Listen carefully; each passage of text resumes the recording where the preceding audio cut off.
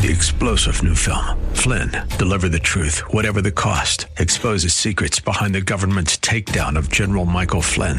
Flynn knew what the intel world had been up to. He ordered the first audit of the use of contractors. This set off alarm bells. He told the truth. He was the most dangerous person for Donald Trump to hire. They had to get rid of Flynn.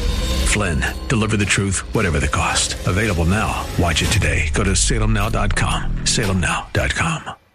The views and opinions expressed by Rob Black and his guests are not necessarily those of KDOW or its management, owners, or advertisers, and should not be construed as legal, tax, or investment advice. Always consult with the appropriate advisor before making any investment or financial planning decision. Insightful, informative, irreverent. We're ready.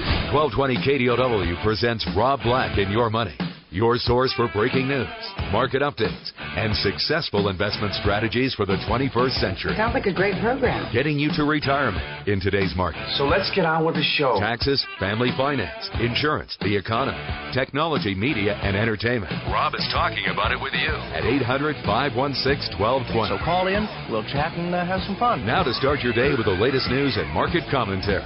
Here's Rob Black on the Bay Area's business leader, 1220 KDOW.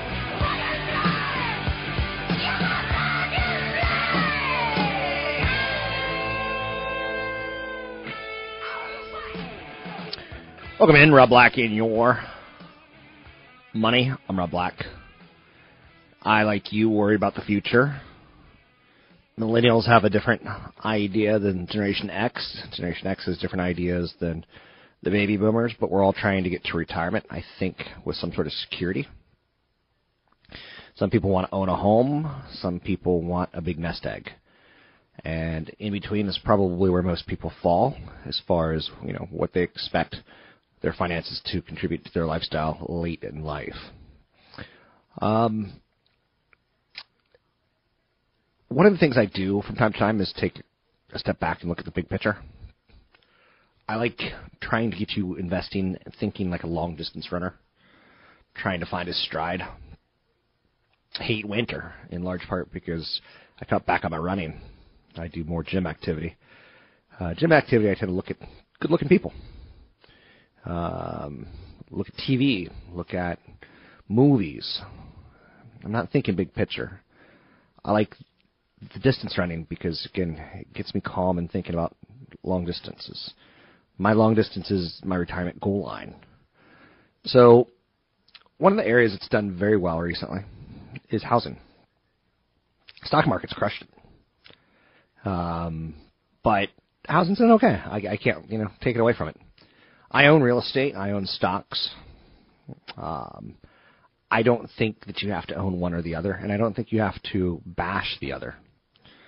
Over the past year, home prices have risen in roughly 246 out of 277 cities tracked by a data analysis company. In two-thirds of the cities with price increases, the gains were lower than they were the year before. That slowdown reflects a softer market as investors are throttling back and first-time buyers are hit credit headwinds. Now, some of the regions and cities hit hardest by the housing bust experienced huge gains. It would be unfair to not put in perspective your returns. Like, for instance, if you only said, hey, the stock market's up 300% in the last 6 years, it's not fair because what happened 7 years ago? Same thing with housing. Some cities that had some double-digit gains, Detroit, followed by most California cities, San Jose, San Francisco, Atlanta, Miami, Vegas. All these cities are different in very different reasons, right? Yet prices in most of those cities, not all of them, but most of those cities are still significantly lower than they were at the peak in 2006. And across the U.S., home prices are still 23% lower on average than they were in 2006. So during the correction, home prices fell so hard and so far that most metro areas were undervalued compared to what they would have been if they had just plugged along with a boom, without a boom or bust. Some areas, obviously, you don't want to step into in any way, shape, or form. expectations are for nationwide home prices to increase about 3.5% in 2015. That's at the low end of the historical range of 3 to 5%. Now, I just said the historical range is 3 to 5%. And, you know, what I have to snap into your head at that point in time is 3 to 5% is the normal historical range. Not double digits. Stock market's at double digits when you factor in dividends in the last 100 years, each year. But we also expect home sales, existing home sales, to increase. So we see, 3.5% equity appreciation. Now, one of the things I was playing with there was the historical range of 3 to 5% annually. What's interesting to note about that is home prices sometimes get out of control. Like Hawaii is let's say Panama. Panama is the next Costa Rica. Costa Rica is the next Hawaii, or whatever. And sometimes real estate, it's everyone's bull rushing, kind of, let's do it, follow me, who's with me? And suddenly everyone's buying real estate, and boom, boom, boom, boom. It turns into this crazy. Some areas, Cupertino and Apple said they're going to build a supermassive big office space there. It helps values, unless you think Apple's going to go out of business anytime soon. Menlo Park, Facebook says, we're going to, build our campus, take over the old Sun Microsystems building, and then build even more. It helps values. Sometimes in the short term, right? But you start seeing that the housing market's tied towards something. Jobs market's obviously a smart way of starting. But also you could say the housing market sometimes could be tied towards universities, where students are there and professors are there and hospitals are there. That's where my most attractive real estate is. It's near jobs and or schools. So if you can blend some of these factors in, like where you're close to Stanford, you're close to Cupertino, or you're in a good school district, you can kind of see how, wow, that housing's going to do really well. Or it's going to support itself in a worst case scenario. Now, the truth of the matter is you have to be realistic. 3 to 5% annual appreciation, what's that tied to? Typically, it's tied towards wages. Your home isn't worth anything unless someone could afford the payment on the mortgage taking it over. Very few people are going to buy your house in cash. Yes, some people will, but very few people will buy it with cash. So you have to see wage inflation. If your home keeps going up in value, for someone to buy it from you, you're hoping that their wages are going up, right? Are you with me at all? Now, one of the things that's going to retard people from buying homes in the future, student debt. If someone could afford $2,500 a month for housing, but they're having more student debt than the generation before, so they could really only afford $2,000 a month, that's a lot less house they could buy. So know that housing's lovely. I was speaking with a man yesterday who owns 4 rental properties, and the home he lives in, and I'm like, you got a lot of real estate in California. That's great. Congratulations. Now, they're all in crappy cities in California. Like, there's a big difference between Stockton, boom, shakalaka-laka, and Tracy, boom, shakalaka-laka-laka, and, Burlingame, or San Francisco, or Menlo Park. Or, I'm not leaving the East Bay out for negative reasons. I'm just saying, of course I did bring it to East Bay. And Stockton is in East Bay, I know that. Nor is Tracy, but they're further east than they are west. So, markets do differ. Keep that in mind. Even cities like Sacramento, which I love the government jobs angle. But when you drive to Tahoe through Sacramento, you're like, there's a lot of swamp here. There's a lot of land here that they could build on. Drive through San Francisco and tell me where you're going to build a new house. It does happen. Anyhow, you can find me online at robblack.com. That's robblack.com. Tweet me, Rob Black Show. YouTube me, Rob Black Show. I'm Rob Black.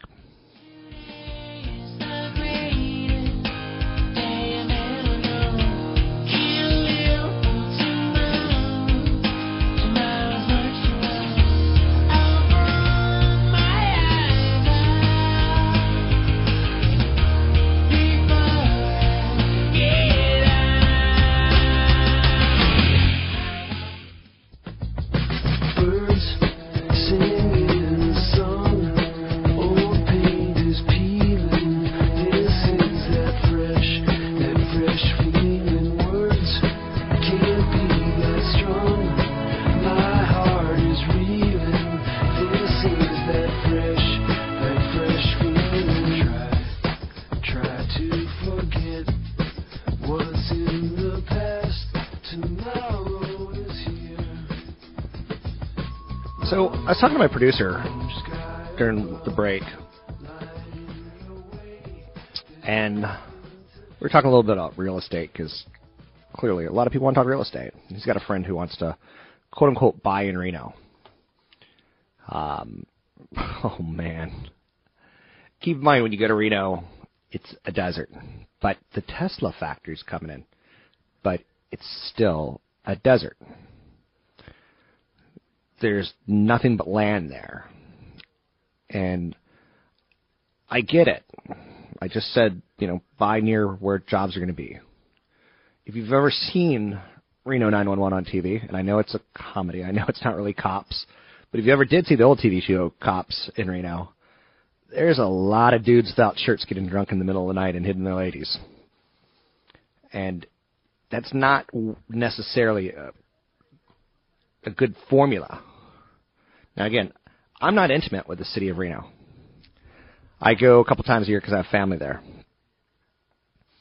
When my dad died, another friend of mine, his father always invited me over for Thanksgiving back on the East Coast, so I consider him family.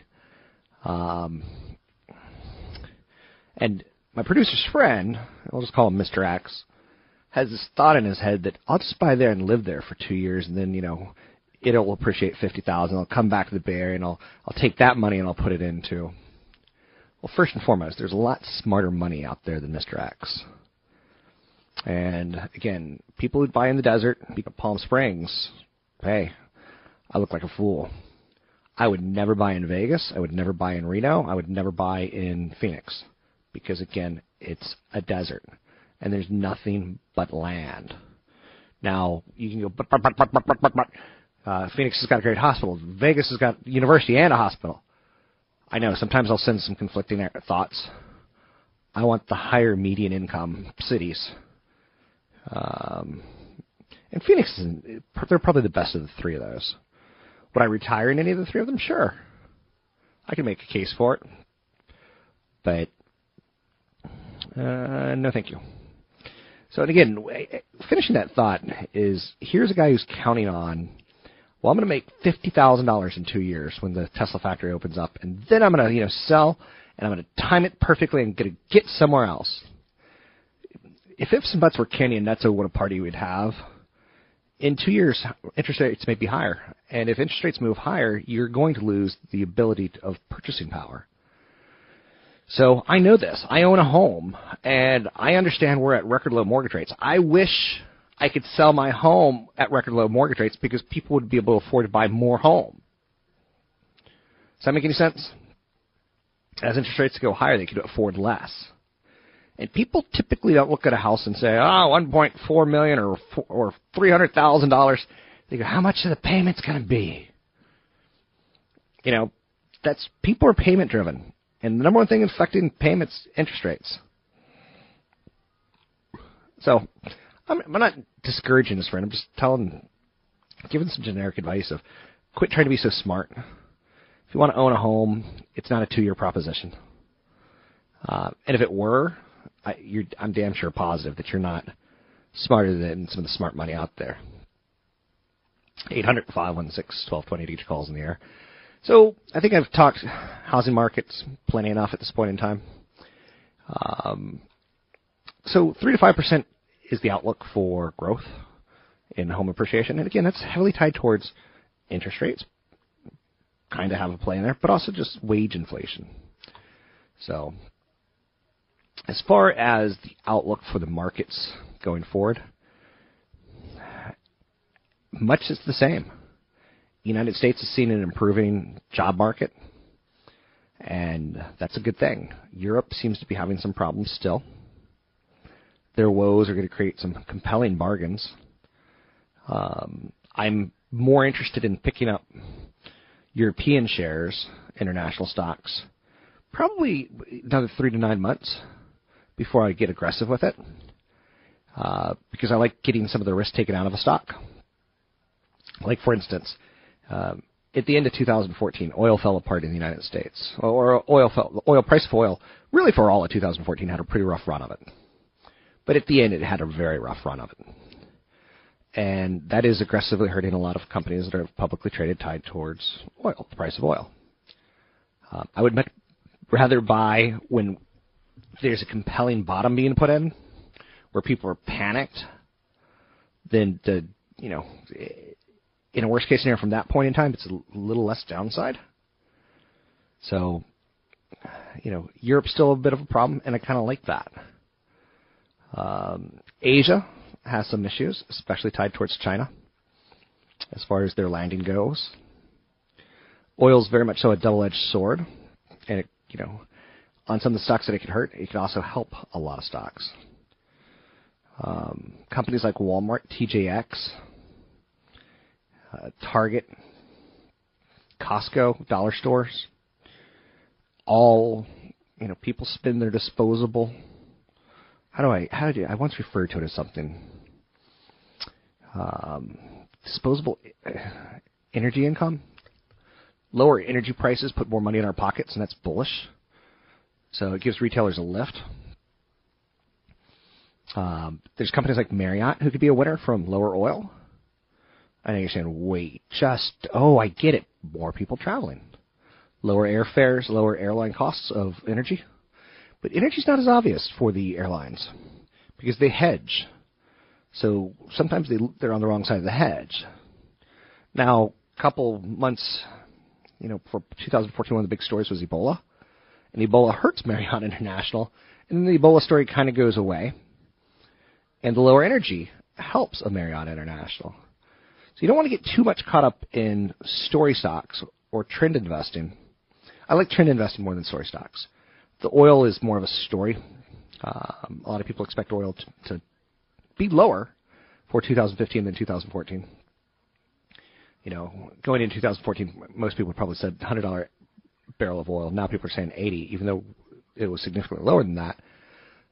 But that's the way that people see things, stabilizing. So the story stock angle is nice, but the story can change quickly. Like I said, Ebola became lower gasoline prices. So Marriott with Ebola, bad combination. Marriott with lower gas, good combination. So you want a little bit more than just a story. I hate Forrest Gump. I'm probably the only person in America who hated that movie. Life is like a box of chocolates. That's a good story, and you tell it so well, Forrest. See, stories kind of end. You have to have a little bit more gist, a little bit more guts, a little bit more to it. It's got to be strong and girthy, and it just can't be a story. Forrest, run, Forrest, run. Okay, I'm not going to wish him death. I'm not going to do it because I'm going to be 10.3% happier this year. I'm Rob Black.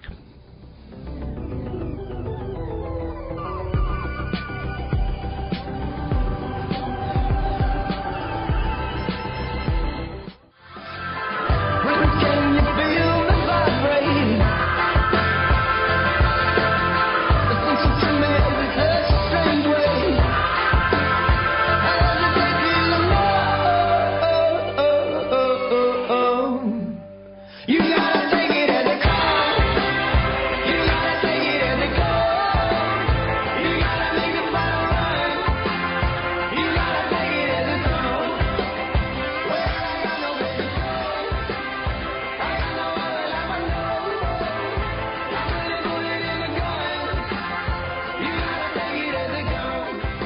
I'm Rob Black, talking all things financial, money, investing, and more. We could talk real estate, insurance. We could talk millennials versus Generation X against the baby boomers. Of course, I hate the baby boomers because they're going to be taxing our system for a long period of time while not putting income taxes into it. Let's talk with Patrick O'Hare, Chief Market Analyst, Briefing.com. Mr. O'Hare, how are you? Hey, Rob. Doing fine, thanks. Good to be back with you. Good. I'm trying to talk a little trend investing today. Anything you want to talk about with trends? Very broad, open topic with you. Yeah, trends can certainly work in your favor, but like anything else with the trend, you better, have your timing right. So, we've seen this stock market anyway seems to really embrace certain trading trends and lets them ride for an extended period of time. And when you have low interest rates and low, periods of low volatility, it can, lead to some successful trend trading, trend investing. But would caution listeners that based on the experience of recent years, it could also lull one into a false sense of security that you're going to continue to see that those easy money trades in some of those trends, when the interest rate environment changes, or you simply get a broader corrective move, which this market is certainly overdue for.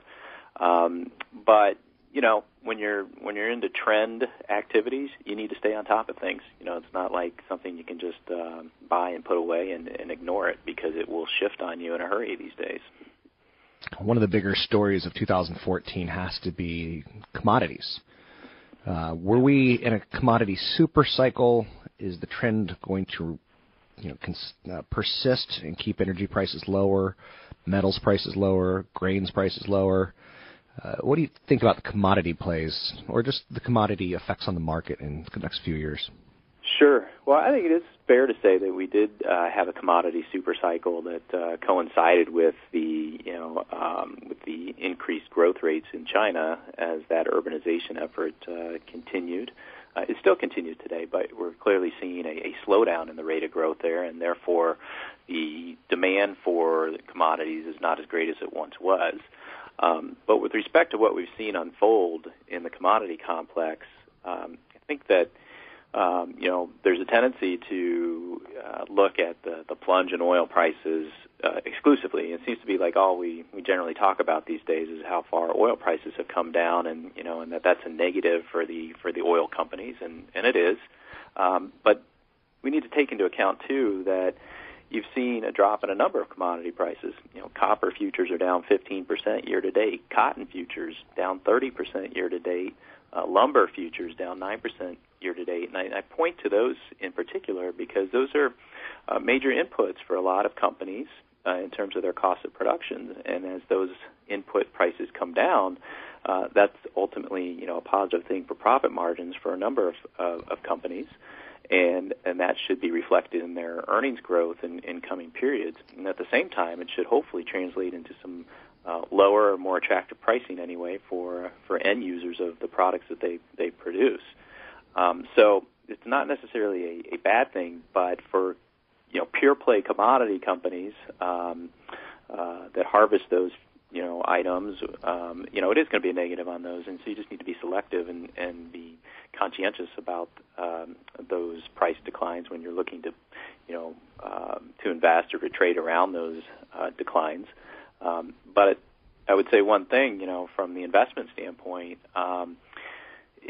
when you get these low prices because it's driven by a lack of demand and excess supply, those low prices will stimulate demand. And hopefully that supply-demand imbalance will come back into a more equitable position, and that should ultimately lead to better things for these commodity producers. And so you might have an opportunity here anyway to start scaling into some of these names from a long-term investment standpoint. But we wouldn't dive into them just yet because there probably is more to go, particularly if the dollar continues to stay strong and keeps rising like it has been this year. Seems like we have a couple things in 2015 that could play out dramatically. It looks like Russia's in trouble with the falling oil. Their economy, I'm not going to say collapse, but they're now looking at a recession. Mm-hmm. And that could play out positively because a lot of bad news is already priced in. On the other hand, Fed Chairman Janet Yellen could start raising interest rates if the U.S. economy continues to percolate nicely, and that could play out negatively, even though the good news is job growth, but the cost of borrowing might change investor psychology. You want to address maybe how these two, they're currently built in one way, but they could totally flip another way.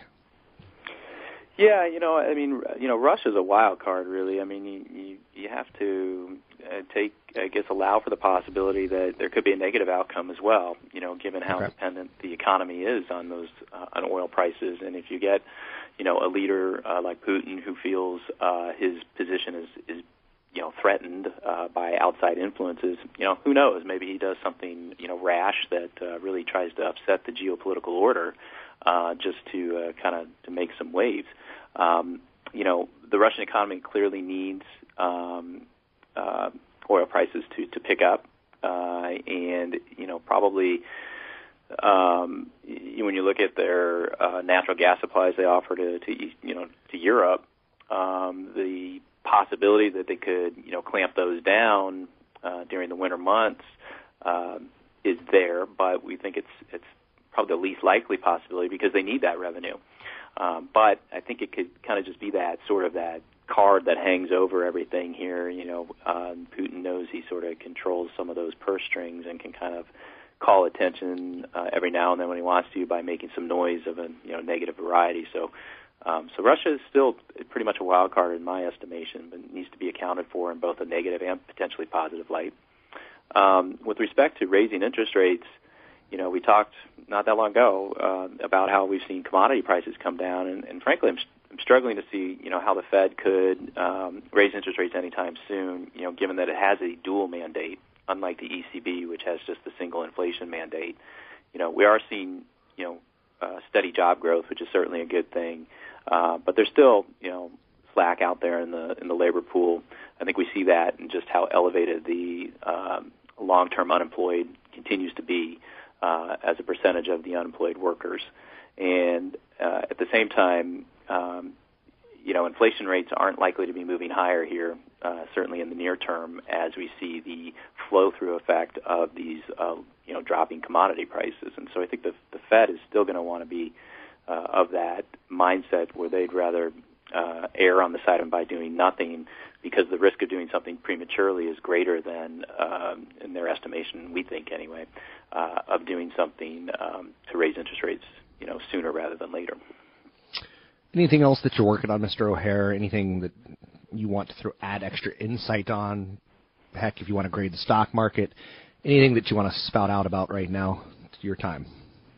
Yeah, we're in that period. We obviously, with all the holiday selling activity, you're hearing a lot of reports out there about whether it was good or it was disappointing, and I'm kind of loath to listen to any of it, and I would say I think your listeners should be too. It's just there's so much noise about just how strong holiday sales could be. You have reputable companies coming out with different growth rates. Today, we saw Adobe Systems with their tracking technology say Cyber Monday sales were up 16%. According to IBM, they were only up 8%. I guess the silver lining in that is that both tracking systems said they were up, but you just don't know how strong they were. And I think you just need, you got to let some of the dust settle here and wait till we get further into closer to the Christmas period and then even on the other side of it, frankly, to really understand just how sales activity continue this holiday. So be careful about listening to some of these early reports. And then I would also just add one other thing. You have the ECB meeting here coming up on Thursday. That's going to be a focal point for the market as everybody seems to be waiting to hear some sort of QE announcement, or certainly the jawboning that one is on the way. And that could create some volatility in the currency markets as well as the stock markets, depending on what Mario Draghi says. Thanks for your help. It is Patrick O'Hare, Chief Market Analyst, Briefing.com. Briefing.com is a website that I start my financial media preparation for daily. It's independent, live market analysis, U.S. international, equity markets. There's so much there, from technicals to story stocks to earnings calendars. I'd say it's a pretty good one-stop destination. 800-516-1220 to get your calls on the air. It's 800-516-1220. Again, you can find them at briefing.com. You want to drop me an email, it's rob@robblack.com. One of the areas that we talked about there was trend investing. And, you know, we were in a commodity super cycle, and now you're seeing, you know, record flows out of commodity funds. I tend not to like to lean to the point that I can get caught. I'd rather play good, solid investing, diversification. I think that's one of the number one ways to not get freaked out is if you put a little bit into small caps, growth and value, a little bit into mid cap, growth and value, a little bit into large cap, growth and value, a little bit into emerging markets, a little bit into some sort of income like a good REIT fund. I think they'll work for you over time. And some quarters will be better on one sector or the other style. And that takes some of the risk out for you of leaning and get caught leaning. I'm Rob Black, talking all things financial, money, investing, and more. You can find me online at robblack.com. That's robblack.com.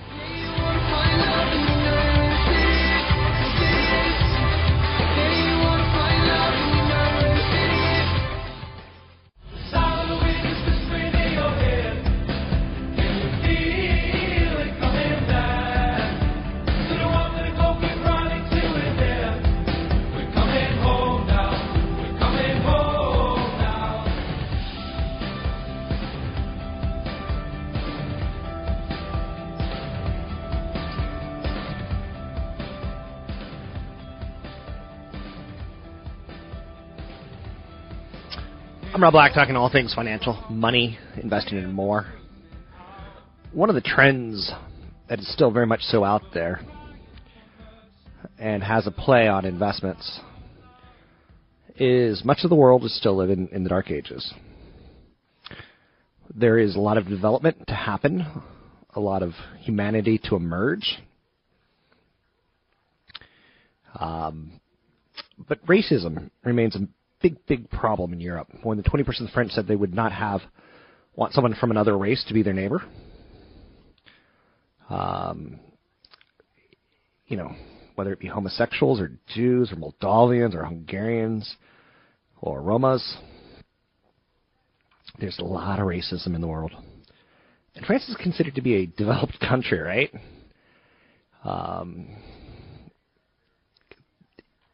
Another trend out there, and again, if you just take a look at, you know, Canada doesn't have the death penalty. The United States does for about 40 crimes. Some countries have the death penalty for, you know, crimes during wartime. You can see the world has a long way to go, and it's still a pretty big world, all things considered. Other thoughts of note as far as living in the dark ages is that the world farming, global farming, has never been more volatile. And we are a lot of people who don't necessarily get along with each other. A political dispute between Russia and Belarus, you know, broke up the long-standing global potash cartel, causing prices to crater. Optimists say that every class of potash industry, you know, since having potash break down sent the stock of several fertilizer producers down by 25%. Now, what's bad for the fertilizer producers is great news for U.S. farmers. The agriculture industry has tremendous capacity to adapt to new conditions, including warming climate.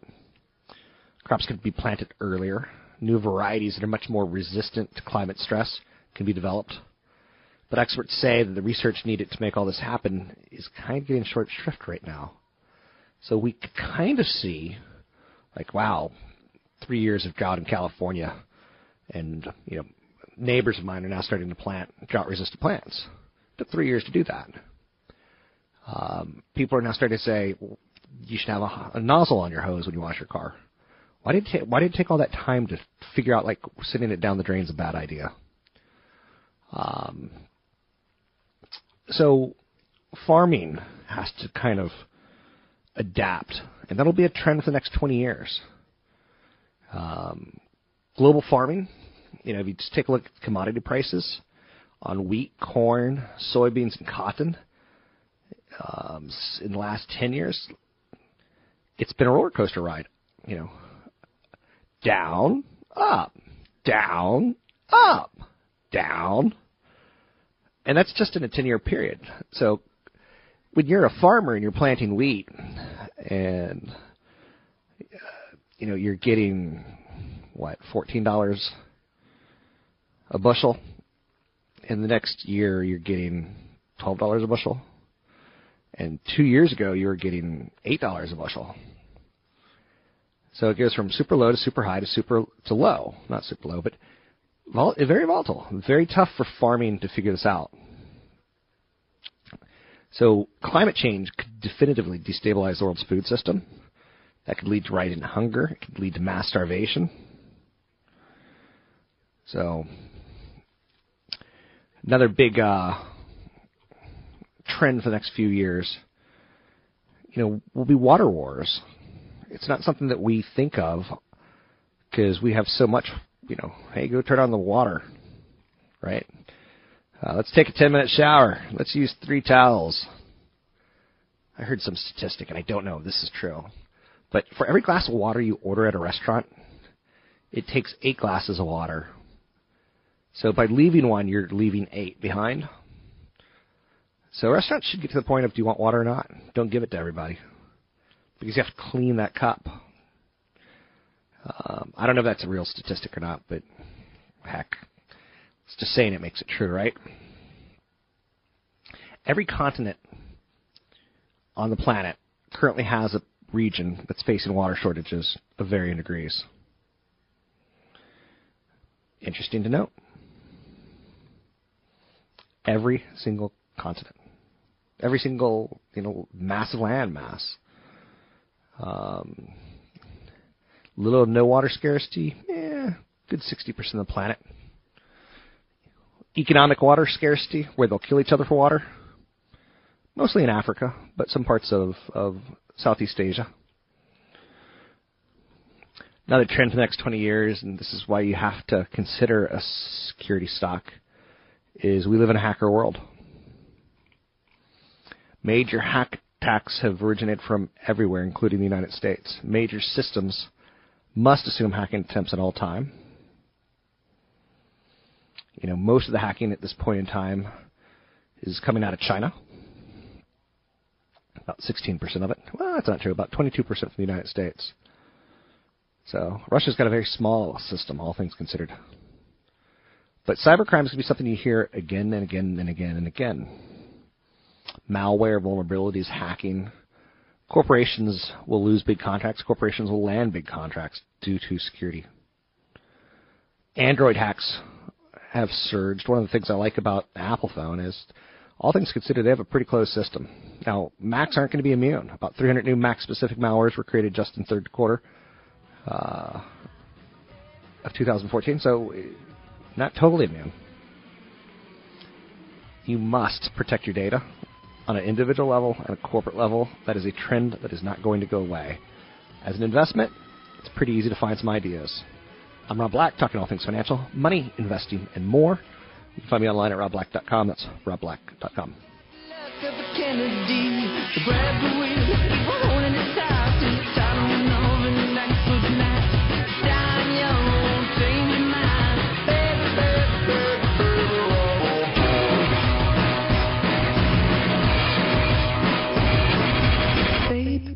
Baby, ride on, baby, ride on, baby, 88 July.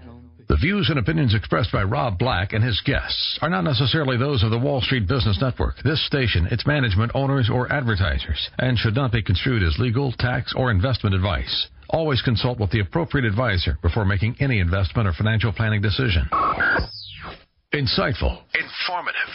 Irreverent. We're ready. The Wall Street Business Network presents Rob Black and Your Money, your source for breaking news, market updates, and successful investment strategies for the 21st century. Sounds like a great program. Getting you to retirement in today's market. So let's get on with the show. Taxes, family finances, insurance, the economy, technology, media, and entertainment. Rob is talking about it with you at 800-516-1220. So call in, we'll chat and have some fun. Now, to today with the latest news and market commentary. Here's Rob Black on the Wall Street Business Network.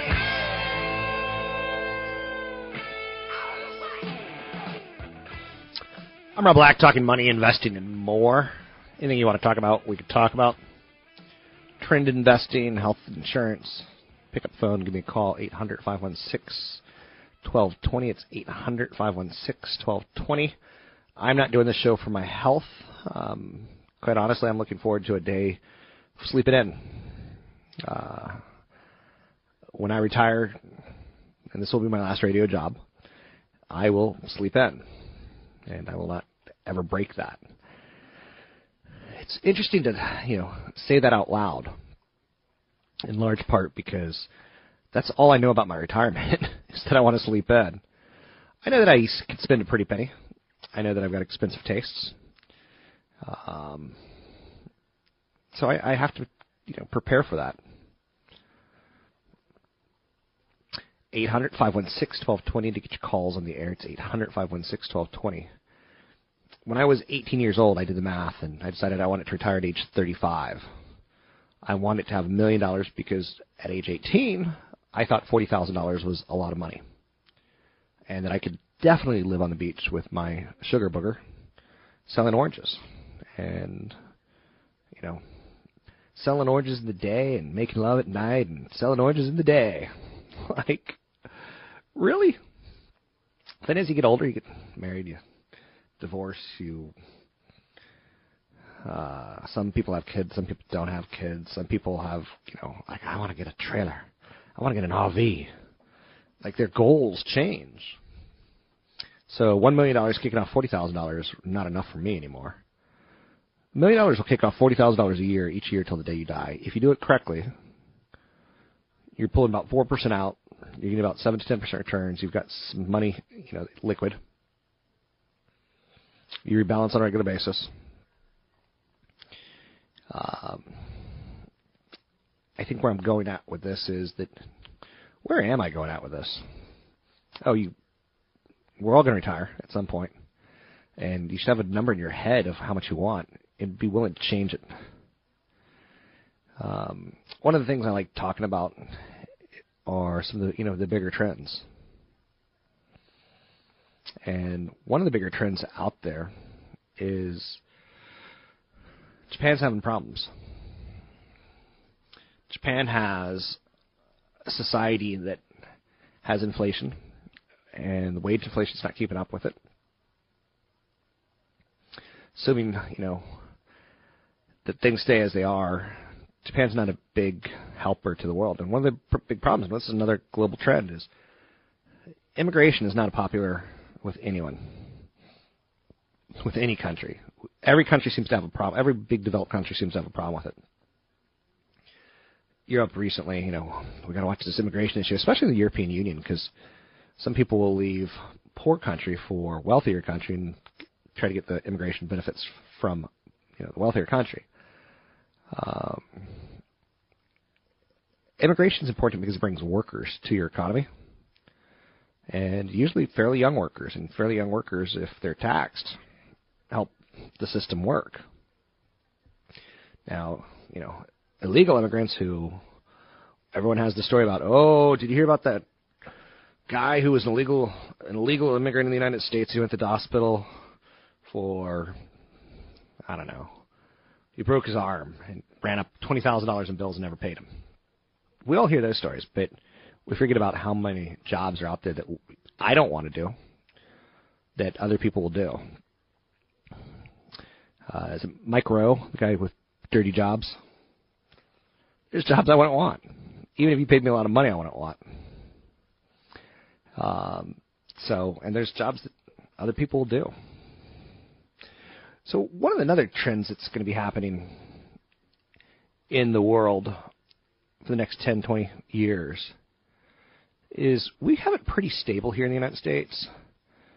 Yeah, we did elect President Barack Obama on this whole change, and we're going to work together, and everything's going to be great. And it was kind of a hot election, all things considered. It was very passionate. Not sexy, but passionate. But a lot of the world has elections that are downright insane. Turkey, India, Indonesia, South Africa, Brazil. Turkey had a massive corruption scandal. So municipal elections have the power to radically change economies. And Turkey, obviously, a potential ally in the fight against ISIS. If their policy leaders want us there, or want to help, or want to fight, or maybe they want to support somebody else. Brazil, a country that is just wonderful to visit. But they've got dwindling surpluses. And you could go back to Brazil, Russia, India, and China, BRIC nations. It hasn't really turned out terribly well for that play. I'd say India and China turned out the best.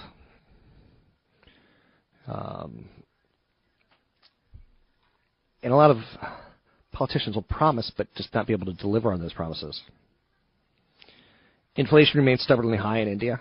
Current account deficit is yawning. There's been domestic problems tied towards economic slowdown. Trying to overcome bottlenecks as an economy.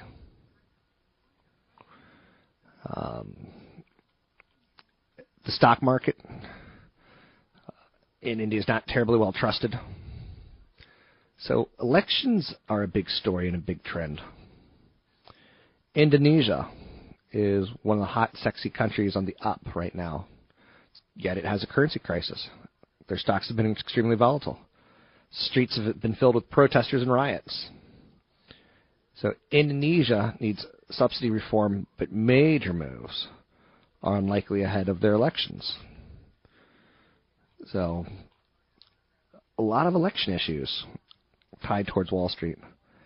So don't tell me politics don't mean anything and that you shouldn't vote.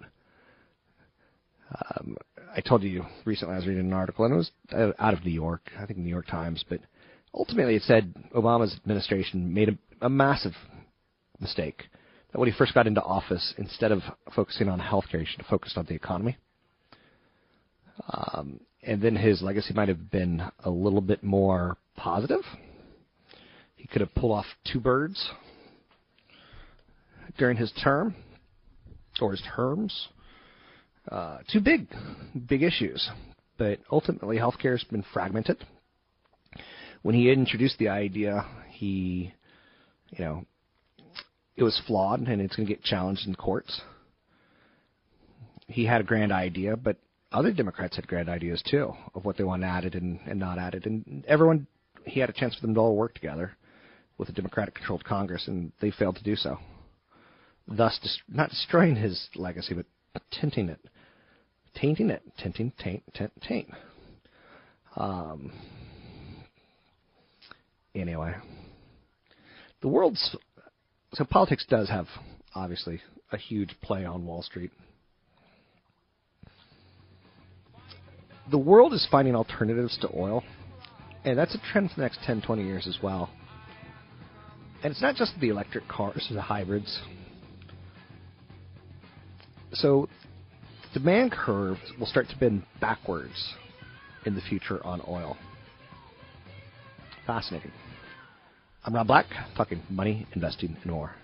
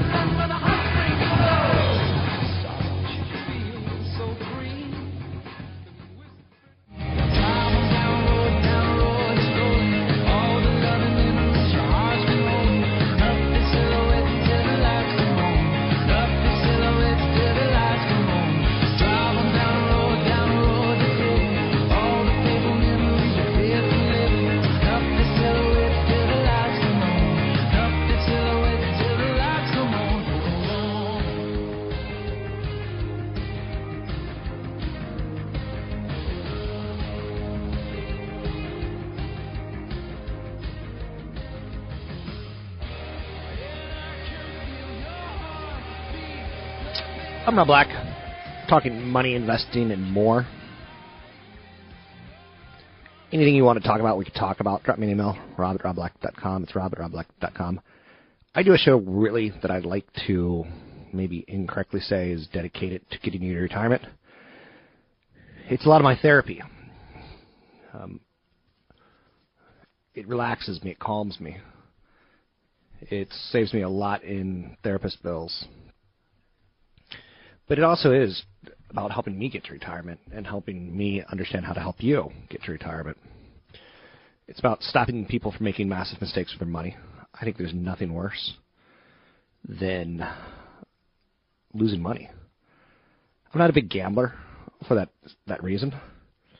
I don't care if you're a bikini go-go dancer or if you're a high-end Wall Street hedge fund manager or if you're a stay-at-home mom or if you're an entrepreneur who starts up companies. We all work hard for our money. And cutting down the mistakes is really important. One of the things I've been talking a lot about are trends in investing.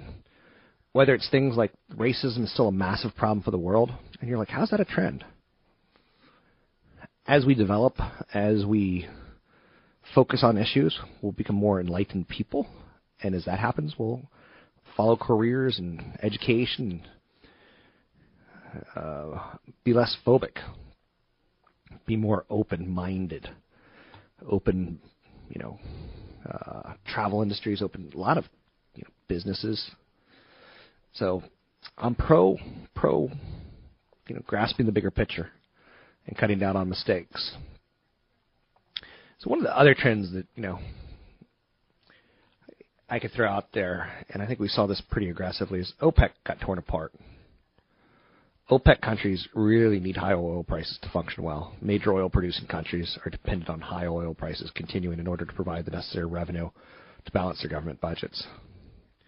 The break-even levels required for oil prices for Iraq, Iran, Saudi, and Russia, they're all very different.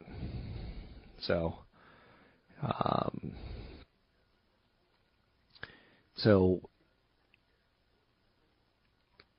what am I throwing out there for you? The shale world has kind of been delayed a little bit. There's been an enormous amount of shale, substantial shale deposits found in China, in Libya, Argentina, all across the United States and Alaska into Canada. Massive amounts. And when oil's at, $60 a barrel, shale's not going to be as sexy. We'll say, you know what, we'll look at that light sweet crude. But they kind of supply and demand each other. The Netherlands will suspend their, shale gas drilling much earlier than, say, the United States will, because of the amount of money it costs for them to pull it out. Whereas Russia can't afford to stop. They'll take whatever they can get. So natural gas substitutions, everything from vehicle efficiency gains, from things like electric cars and hybrids. I mentioned that the global oil demand curve will start to bend sharply backwards. Basically the year 2020. So, of course, there'll be some business as usual, but after you start taking out the vehicle efficiency gains and gas substitution, you'll see that curve. And that's not good for oil investments. Again, it's not bad. It's just not as friendly of an operating environment. In oil, year-over-year supplies climbed by nearly 1 million barrels a day in the month of November recently, driven by North America's shale boom. So, Iran, Iraq, and Angola increased production. So the OPEC family getting torn apart. And OPEC is kind of interesting to me because the Iranians are snipping at the Iraqis. Iran is pushing publicly for Iraq to throttle back, accusing Baghdad of stealing its customers while it's under sanctions. Saudis are angry at everyone, having just announced that they would no longer serve as swing producers to balance quotas. If the United States, if Intel were to say, you know what, we're going to become a cartel, we could make 100 million semiconductors a year, but we're only going to make 3 million. The prices of a semiconductor would go through the roof. And governments around the world would be outraged. And it's just a really crappy example, but you get what I'm trying to do with that. I don't like cartels. And I'm thrilled that, for now, OPEC is being broken. Could they get back together and pull it off? Sure. One of the trends that's going to affect the next 25 years, and this is in the United States now, but particularly in Europe. Europe has ruined its youth. Nearly 1 in 4 Europeans aged under 25 are unemployed. And if you go outside, or if you stay inside just the core 17 countries, it's even higher. And this is a number that's gone from 15% unemployment just 7-8 years ago to 25%. It's been steadily climbing. Oftentimes I'll say on this show, I was lucky to be born a white guy to a family that lived on the coast, to a family that expected him to go to college and had the resources to fund that. Spaniards, I feel lucky I wasn't born a Spaniard. I may be more suave with the ladies, but, no thank you. A lot of Spaniards have given up. They're reverting to the kind of unskilled farm work they used to shun. You could find young Spanish people picking up fruit or picking olives. Artificially high because you can't or won't immigrate for work. Young Greeks have it real bad. Youth unemployment rate has stabilized. It's above 50%. In 2012, deaths in Greece outnumbered births by 16,000. The country only has 11 million people. People don't want to make babies and be born into 50% unemployment. And if you don't have babies, what are you going to do? You have sluggish growth. You've got a rigid labor market. You've got a mismatch in skills. Schools continue to train students for jobs that no longer exist. There's perceptions of work. Europe's messed up. And the European youth is really messed up. And what's actually kind of funny is no one respects the EU. No one respects the EU, but it's better than the alternatives. What has started as the process of integration transformation actually has been reversed. It's a process now of disintegration. And instead of convergence of living standards, it's now divergence. Anyway, these big trends are going to continue to play out.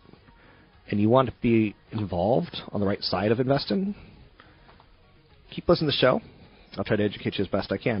You can find me online at robblack.com. That's robblack.com.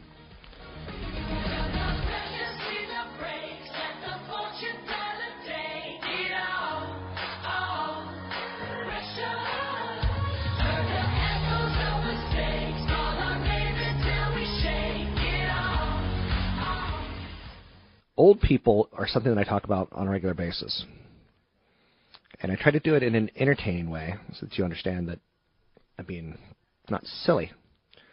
But it's a big problem in the world, and it's going to continue to be a problem, tax the systems of world economies. Between 1950 and 1990, the world median age climbed 2% to 24, from 23.5. Then it climbed 18% to 28.5. That's a pretty big ramp up. This could be a bigger problem for some countries than others. The proportion of elderly to working age by region. Eastern Europe's got it the worst. Africa probably has it the best. But it continues to trend higher. And the reason I bring this up is we all know that older people tend to, yes, they spend money, but like in the state of California, there's Prop 13 that, they can hide behind and keep their tax bills low, which is great. I get it. It's a predictable source of taxable income tied towards real estate values. It's a little bit silly that we're not all on the same tax rate, but that's okay. It taxes the system. So close to 3 out of every 20 euros of GDP now go to cash benefits for the elderly. That will only continue to climb. how much money goes to Social Security, Medicare, Medicaid, Medi-Cal, and other benefits that have been overpromised to retirees around the world. It's going to be a problem for Asia. It's not just Japan who's got an aging population. Japan's economy has been just a mess for 20 years, 25 years. By 2050, pension costs will grow more than 5% in Korea, more than 2% in China and Indonesia. Healthcare costs will grow at least 6% across the region. Percentage of healthcare spending as percentage of GDP. In Japan, over the next 30 years, it's going to go from 6% to 12.5%. In South Korea, it's going to go from 3% to almost 11%. In China, it's going to go from 2% to almost 8.3%. So those are some pretty big costs. Do we need some sort of like super flu to take out the elderly? It would help. Is that a funny thing to say on radio? Probably not the coolest, but it would help. China even has problems with the elderly. It's not just a U.S. problem. It's not just a European problem. It's a world problem. And if the elderly were out there inventing new types of semiconductors at age 70, that would be great, but they're not. Another big trend over the next 10, 20, 30 years will be Australia. There's less robust demand from China, and because they're a commodity-driven economy, that's going to be a problem for Australia. Australia's demographics, the sweet spot is behind them. They can no longer depend on rising terms of trade and favorable demographics to make them richer. So I feel some economies have peaked. Does that mean the beginning of the end? No. I think China will continue to open up, which will be a new standard for their local leaders. We've seen some achievements in protecting the environment and controlling debt levels. China has to be careful not to cut corners. So something the United States has done, like for instance in California, Jerry Brown took from local municipalities, local cities, to pay for some of the debt obligations of California, leaving the local municipalities in a situation where they have to raise rates on taxes, do bond initiatives, or do something to continue to fund their schools. So, pretty big trend there of be careful cutting corners, because you're still coming up with a shortfall somewhere in there. The more interesting countries in the next decade for me, probably the most interesting country, believe it or not, is Mexico. It's expected to double their growth next year. They've got low wages. They've got market access. They've become a major hub for auto manufacturers. Nissan's opening up a $2 billion assembly complex. Manufacturers such as Mazda, Honda, and Audi are racing to set up factories. General Motors is set to invest another $700 million.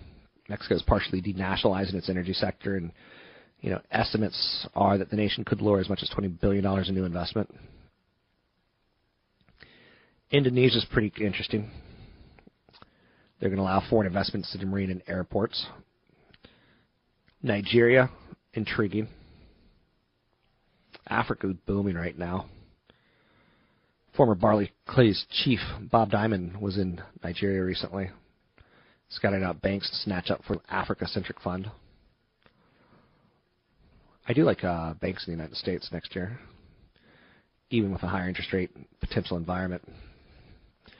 So Brazil, Russia, India, and China is something we talked about 10 years ago, 20 years ago. It wasn't coined that until probably about 15 years ago, but I like India and China. You can find me online at robblack.com. It's robblack.com, Twitter, Rob Black Show, YouTube, Rob Black Show. Thanks for listening to the show. Send me feedback, rob at robblackshow.com. It's rob at robblackshow.com. Talk to you soon.